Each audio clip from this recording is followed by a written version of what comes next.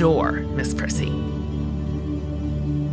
She is always so nice, and she makes me feel smart and funny, like I'm a sunflower turning to the sun. I pick up a pair of gold hoop earrings and hold them up to my earlobes. I don't even have my ears pierced yet. But even pretending to wear this bold jewelry, I feel brave, like a lion.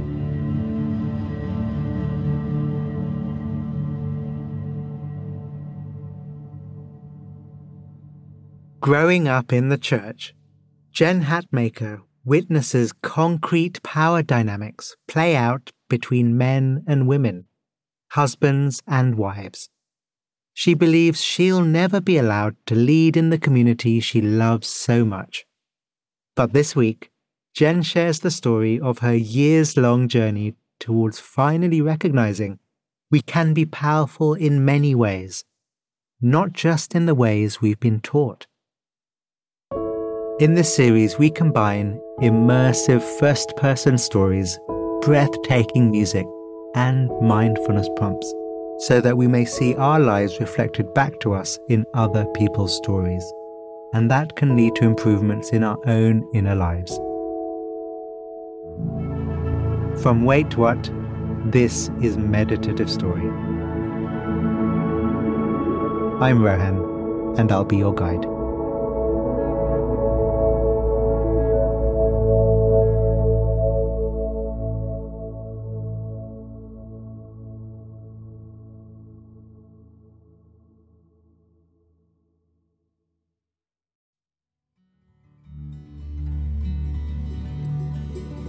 The body relaxed, the body breathing, your senses open, your mind open, meeting the world.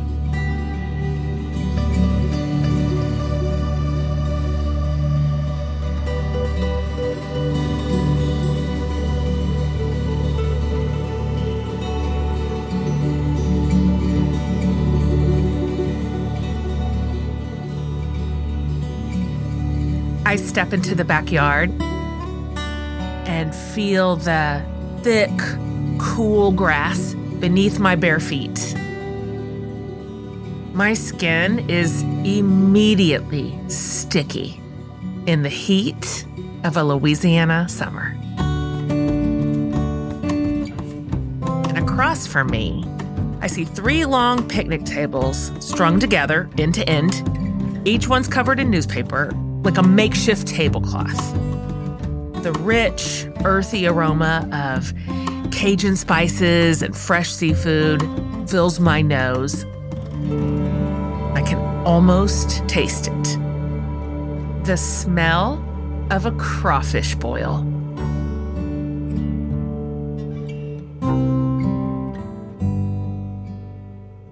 I'm 10 years old.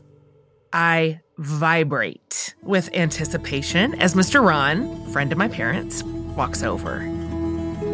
He and another one of the dads carry an enormous steaming pot. All right, Mr. Ron says, here's the first batch. And they tip the pot over, and bright red crawfish and yellow corn and onions and potatoes spill out over the entire length of the table, right onto the newspaper.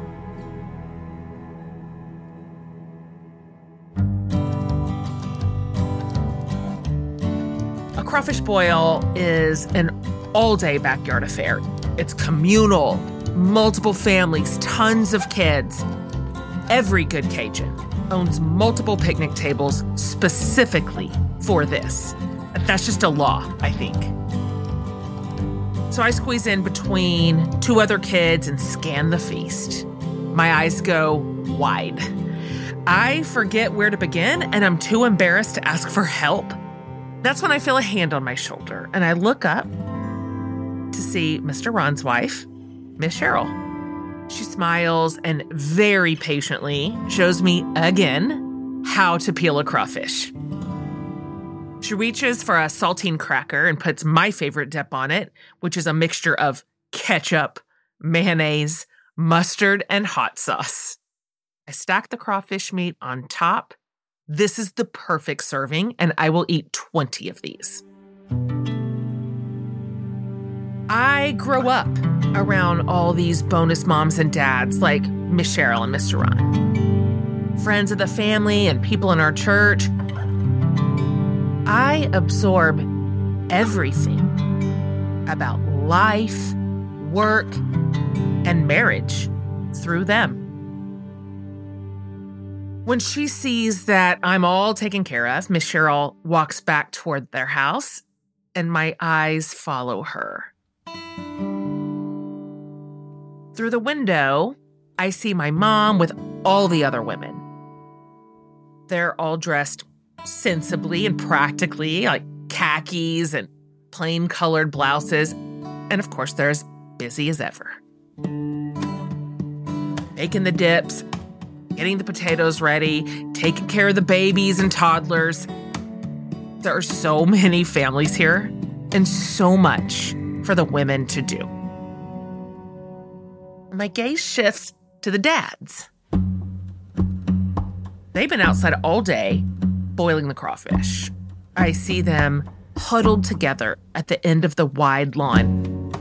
They're as serious as brain surgeons about their operation. This is their domain.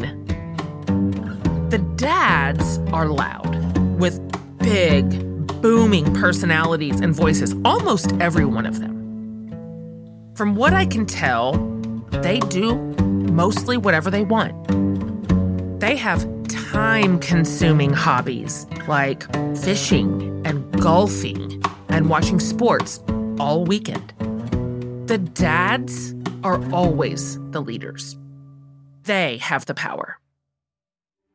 My dad is a pastor in our Baptist church, and everywhere we move is always for my dad's job.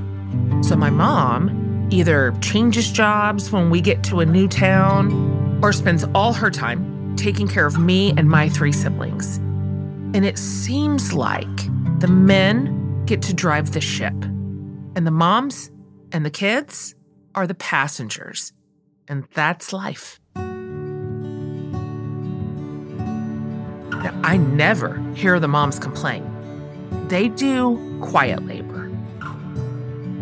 They keep everybody's lives from falling apart, really. But all the while, they're all so pleasant. They never make a fuss. So, I must be okay. My fingers covered in broth and spices, I take the last bite of my crawfish. I see one of the moms run out into the yard after some escaped 2-year-old. I'll be a good mom someday too, I think. I'll be pleasant and not cause any problems.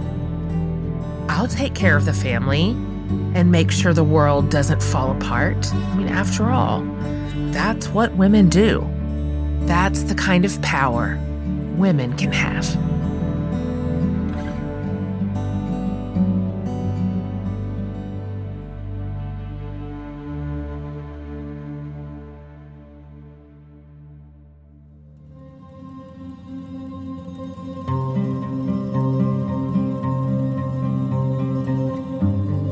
I can barely breathe. I'm so excited. My knees dig into the soft shag carpet. My friend Bridget kneels next to me, giggling. In front of us is her mom's double-decker fishing tackle box. I reach down and flip the metal latch. There's no tackle inside. It's all of Bridget's mom's flamboyant jewelry. So many pairs of big, out-of-control earrings. No little pearls here. She doesn't own anything that's little. Not one thing. All the earrings and chunky bracelets, rings on every finger. Big, big, big. She has a big personality, too. She's loud and funny and so over the top. So different from my mom, or really the other moms in town. Her name is, appropriately, Miss Prissy. Just as we dive into the tackle box, Miss Prissy walks in, and she's dressed, of course, in leopard print from head to toe. She has long red fingernails. She wears tons of makeup, more makeup than I knew ever existed on Earth, frankly. And her hair is bleach blonde, but who knows what color it really is? We'll never know. Jesus will never know. She is a 1984 glamour woman. She sees us pawing through her jewelry, and rather than fuss at us, she makes sure we notice the latest addition. Shoulder-length, pink crystal chandelier earrings. Outrageous, flamboyant, phenomenal. I'll never be like Miss Prissy. First of all, we're always moving, and I'm kind of awkward. I don't have many friends at school. I think I might be funny, but I certainly don't have a molecule of charisma or flair, much less glamour. Really, I just try to be well-behaved and not cause a fuss. But I sometimes feel like a background character in everyone else's story. I remember last week, Miss Prissy saying to my mom, "By the time I'm dead, my whole body's going to be plastic and you will not see one bit of me that's real." I'm stunned. Like, can we say that? My family are church people. We don't talk like this. Sometimes I even overhear other mothers saying, "Oh, Prissy, that's too much." Because not everyone knows what to do with her big presence. But I adore Miss Prissy.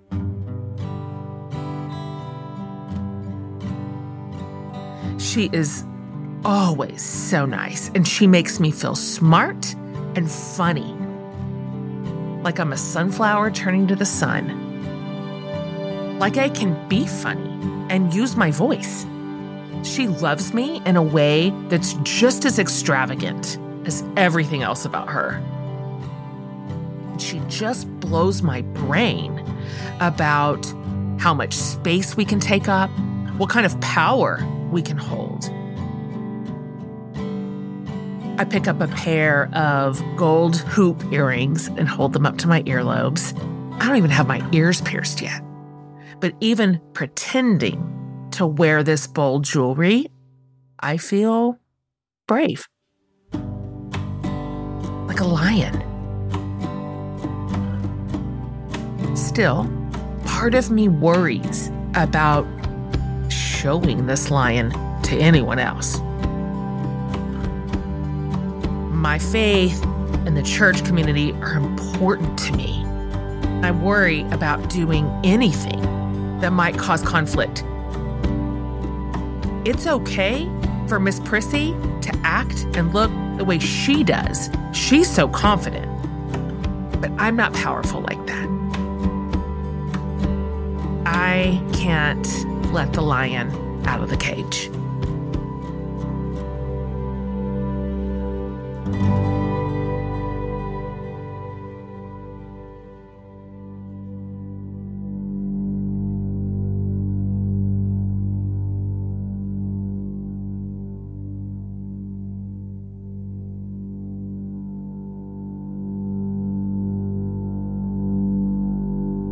There may be someone in your life who expresses themselves in ways that you feel you never could. Through clothes, through vibe. What was it about them that excited you? What would it be to allow yourself a bit of their energy.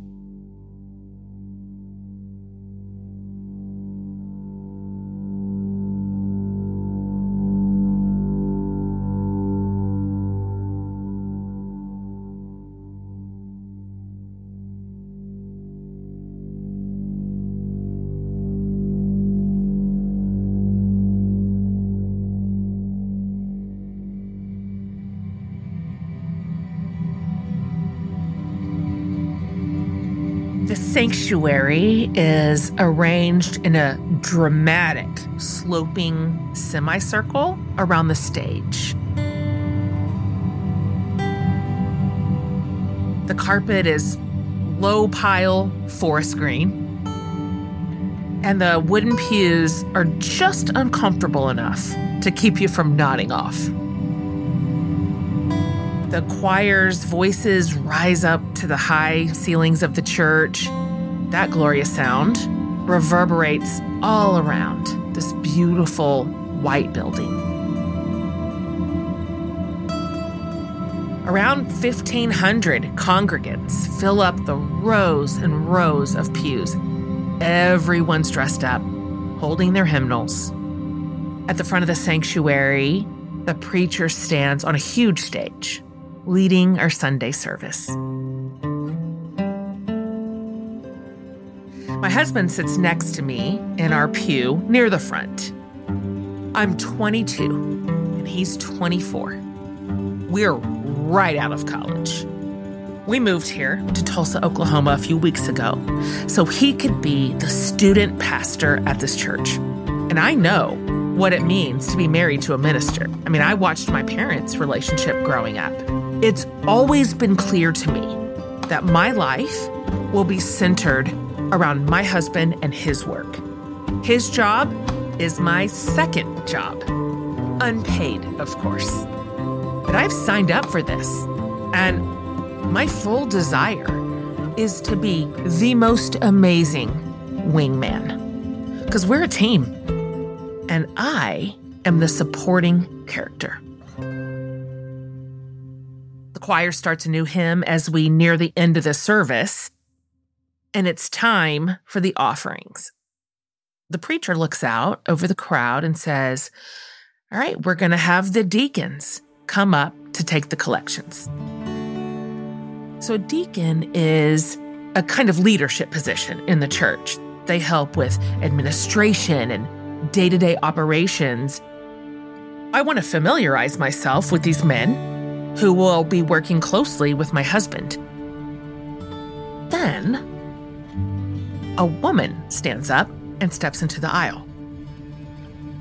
She holds a large metal offering plate with both hands. Then, another woman, and another. Wait, I thought the preacher said the deacons were going to pass the offering plates. I mean, deacons in all my previous churches were all male. Seeing this, I don't know what to think. They have lady deacons here? That cannot be right. I built my life around very specific norms, specific ideas about the roles men and women have in society. It's the only world I've ever known. And it's tied to a community and faith so close to my heart. Sitting here in my pantyhose and my sensible shoes, I start doing these mental gymnastics, just trying to make sense of it, really. Okay, these must be the deacons' wives, I'm thinking. Until I start realizing I've met some of these women, and I know not all of them are married. The offering plates move up the aisles as people stack them with checks and cash.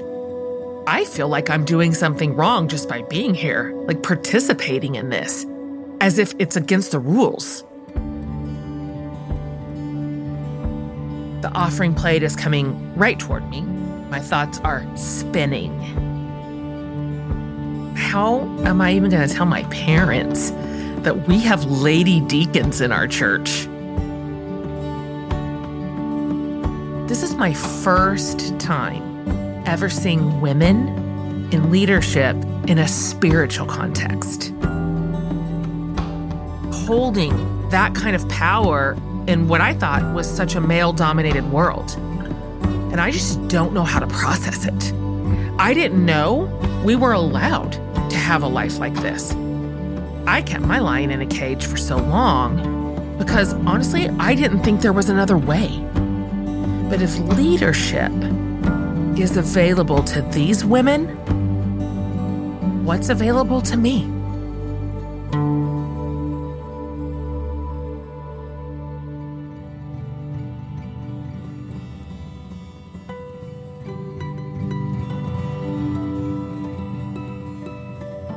The basement classroom has terrible acoustics. It's in the belly of the beast of our church, so it's not a warm setting. But this is where we have Bible study here in Tulsa. And this particular class is taught by our church's lead Bible teacher, a woman named Margaret. She stands confidently at the head of the room, Bible open, her notes on the podium. She is dressed to the nines. She's impeccable and sophisticated with short, sleek, gray hair, very academic in nature and full of life. Today we're discussing the book of Esther. I look around the classroom at the faces of the other students, and there are about 50 people, men and women. In most churches, a woman would just be teaching other women, but that is not how Margaret operates. She drops all this history into my ears I've never heard. Like she shows us Persia on an ancient map as she teaches the story of Esther,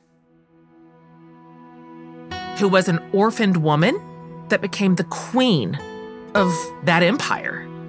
Esther's story is violent, but she ultimately succeeds in saving her people from being killed by the king. I know my Old Testament, so of course I know this story well. But I hear Margaret speak of Esther through the lens of subjugation, lack of consent, and even sexual coercion. I'm shook. I've never heard this story like this before.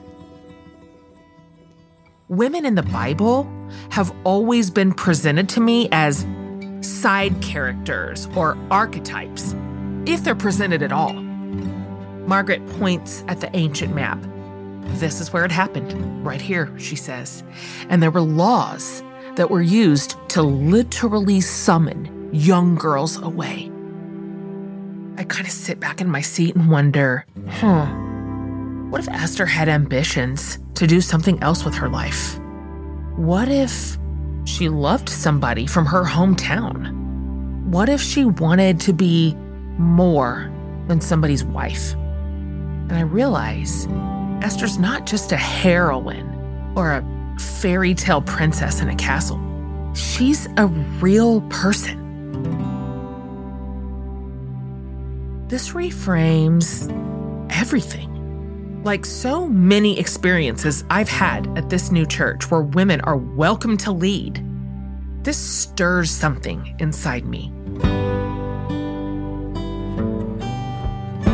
Have I been seeing myself as only one-dimensional? My heart is beating.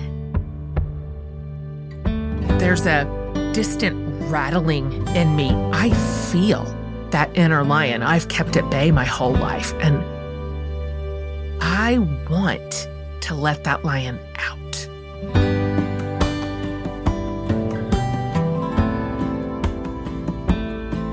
I want to lead.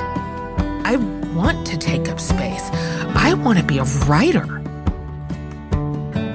and teach my own classes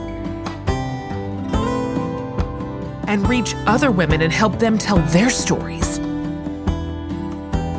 I think of Miss Prissy and those first inklings I had that I might want something more. I mean, I didn't allow myself to have that back then, but I can start now. I see what it means to be powerful in every way, not just in the ways I've been shown before.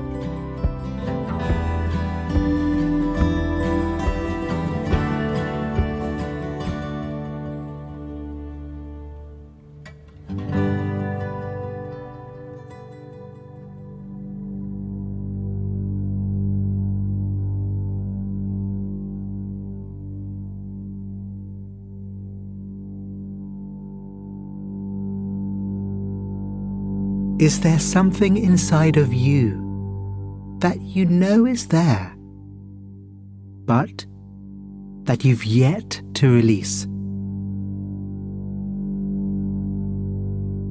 Can you feel it now within your body?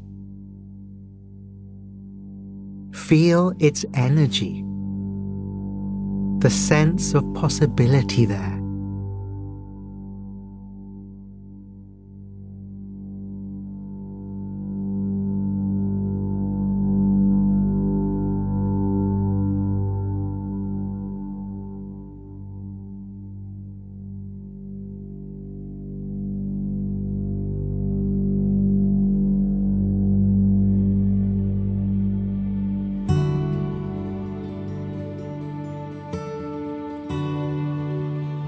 I sit at the head of my dining room table in Austin, Texas.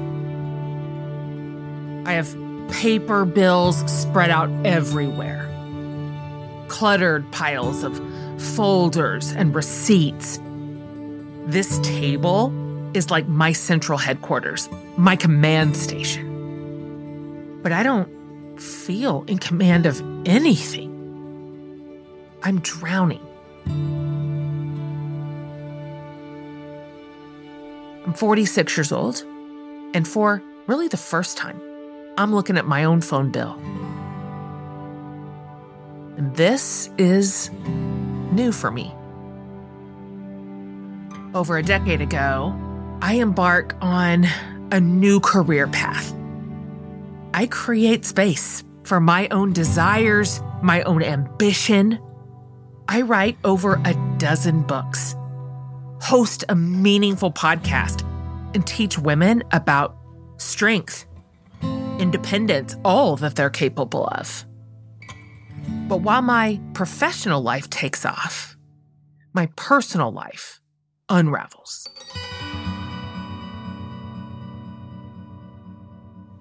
My husband and I have recently divorced after 26 years of marriage, and I am totally disoriented.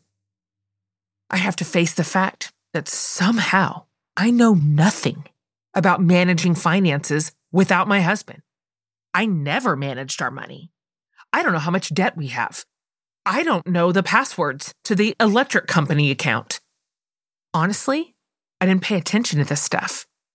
It's part of the template I grew up in. Men mostly handle money.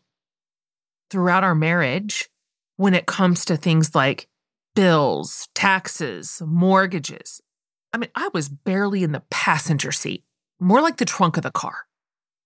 When my husband leaves, in a blink, I'm in a free fall.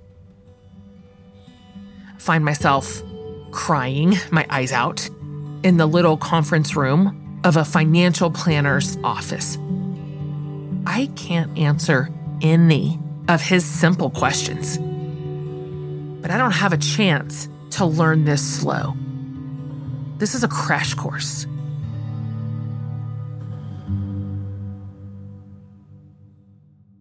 First order of business, figure out what you have, what you owe, and what you are paying. All right. So as I scan the pages and pages of bills, I find a single charge from the phone company that I didn't authorize, and I'm being billed for it every month. It's $36. I go over it again and again with a magnifying glass, until my eyes are dry and bleary. So I grab my phone. I dial a number at the top of the bill. I am passed from one customer service rep to another, but I do not give up. The hold music blares. I stand up and pace around the table. I will get this taken care of, I say to myself. Finally, a manager gets on the line, and I explain the mischarge confidently and clearly. This will be taken off my bill, I say, before he can even interject. And not just off this one bill, but all the way back through the start of the year when the charges began. Yes, I'll hold. After 2 hours, I get it all back. I get it handled. I hang up the phone and think, you know what? This is who I am now. I'm paying attention. I'm wide awake. This is how careful I'll be with my own money and with my life. I am a good partner to myself, and I can trust myself with my own future. Obviously, in truth, this is a small thing, contesting a charge of $36. But a year ago, I didn't even know who our provider was. When my husband left, I remember thinking, I can't keep the kids afloat. I can't heal my own broken heart. I don't even know where to begin.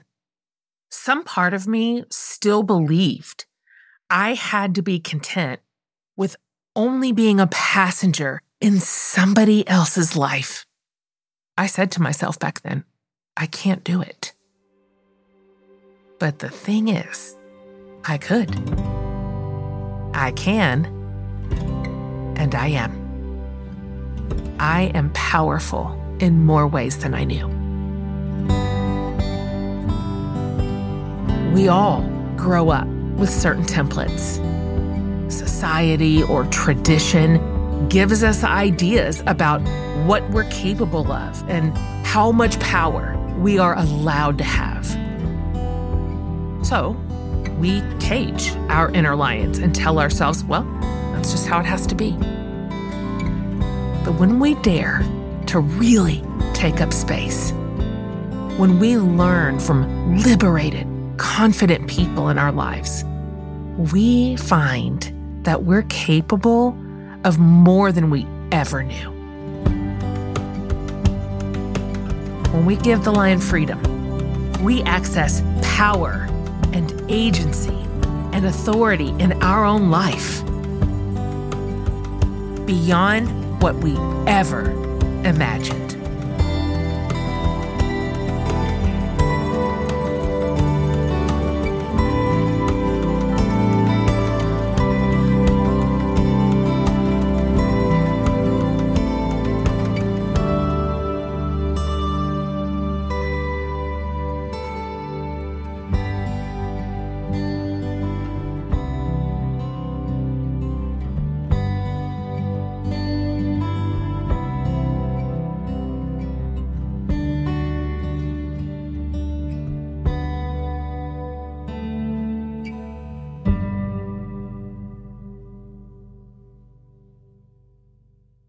Thank you, Jen.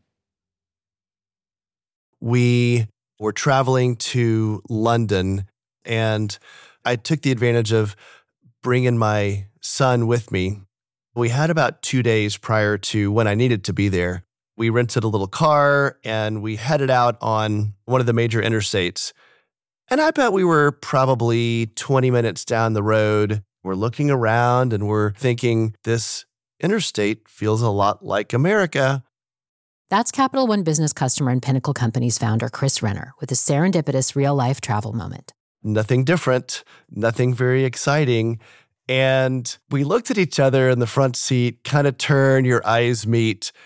And I said, I think it's time to get off the highway. Took a right down the gravel road, and my son turns and looks and says, hey, Dad, I think that's Stonehenge over there.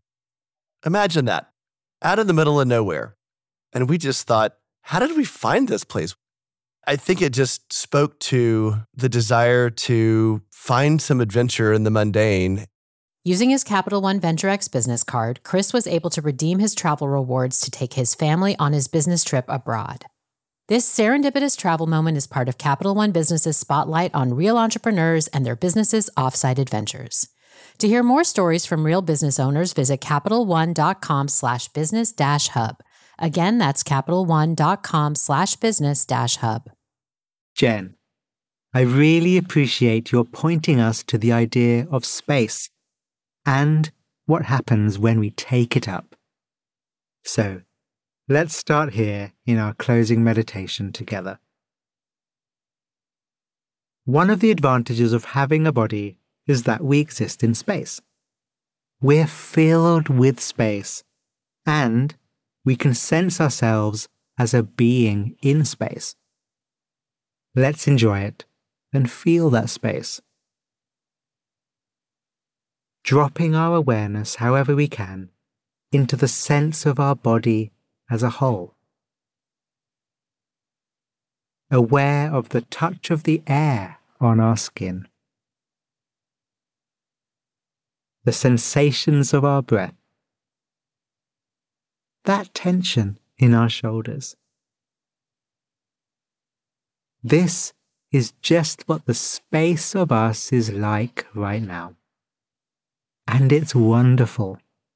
Our space is wonderful.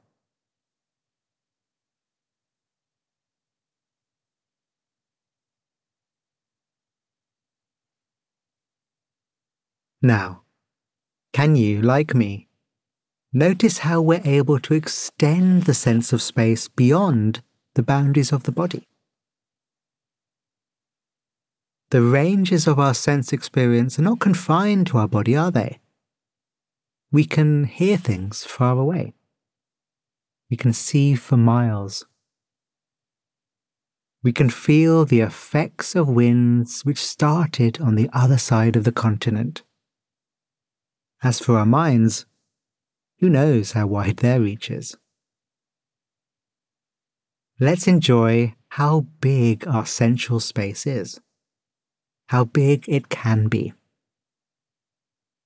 We can feel it directly. We can imagine it. Or we can imagine it. Allowing the mind, our senses to be as expansive as we can. Enjoying space.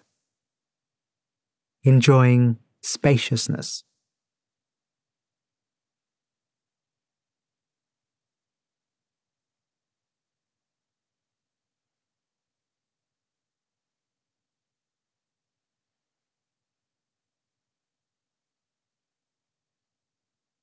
Jen's story contains so many powerful role models, so many people who show her what it means to embrace her inner strength and purpose. We all have people like this in our lives. We may know them personally, or have just read about them in books. The heroes that show us what's possible and awaken our ability to step into the space we need. So to end, let's bring to mind a hero of the past or present, real or mythological, a friend, a teacher, whoever. Bring them to mind and see if you can visualize them standing tall, broad and powerful. With them in our presence, let's bask in it, warming ourselves in their qualities.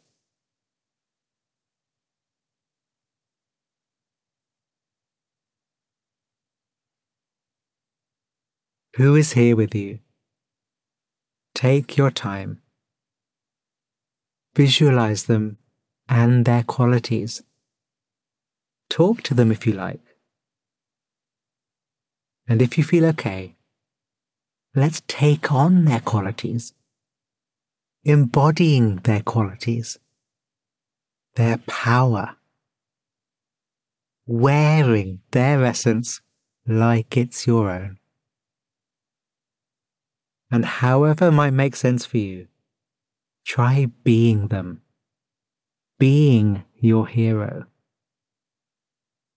Their nature in your space, because it is your space. And you know what? It's also your nature.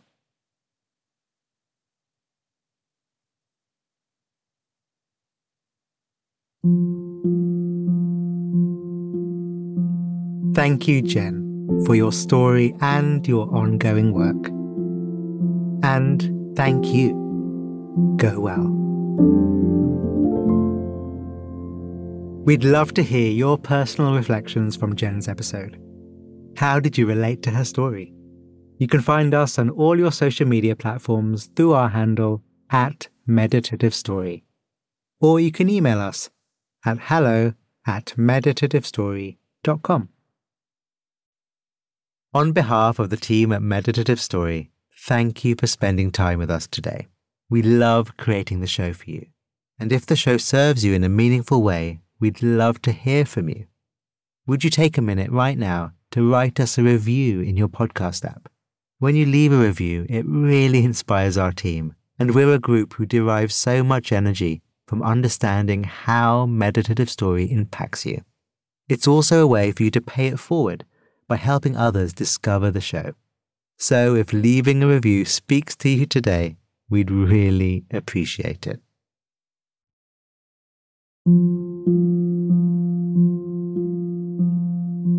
Meditative Story is a Wait What original. Our executive producer is Jay Punjabi.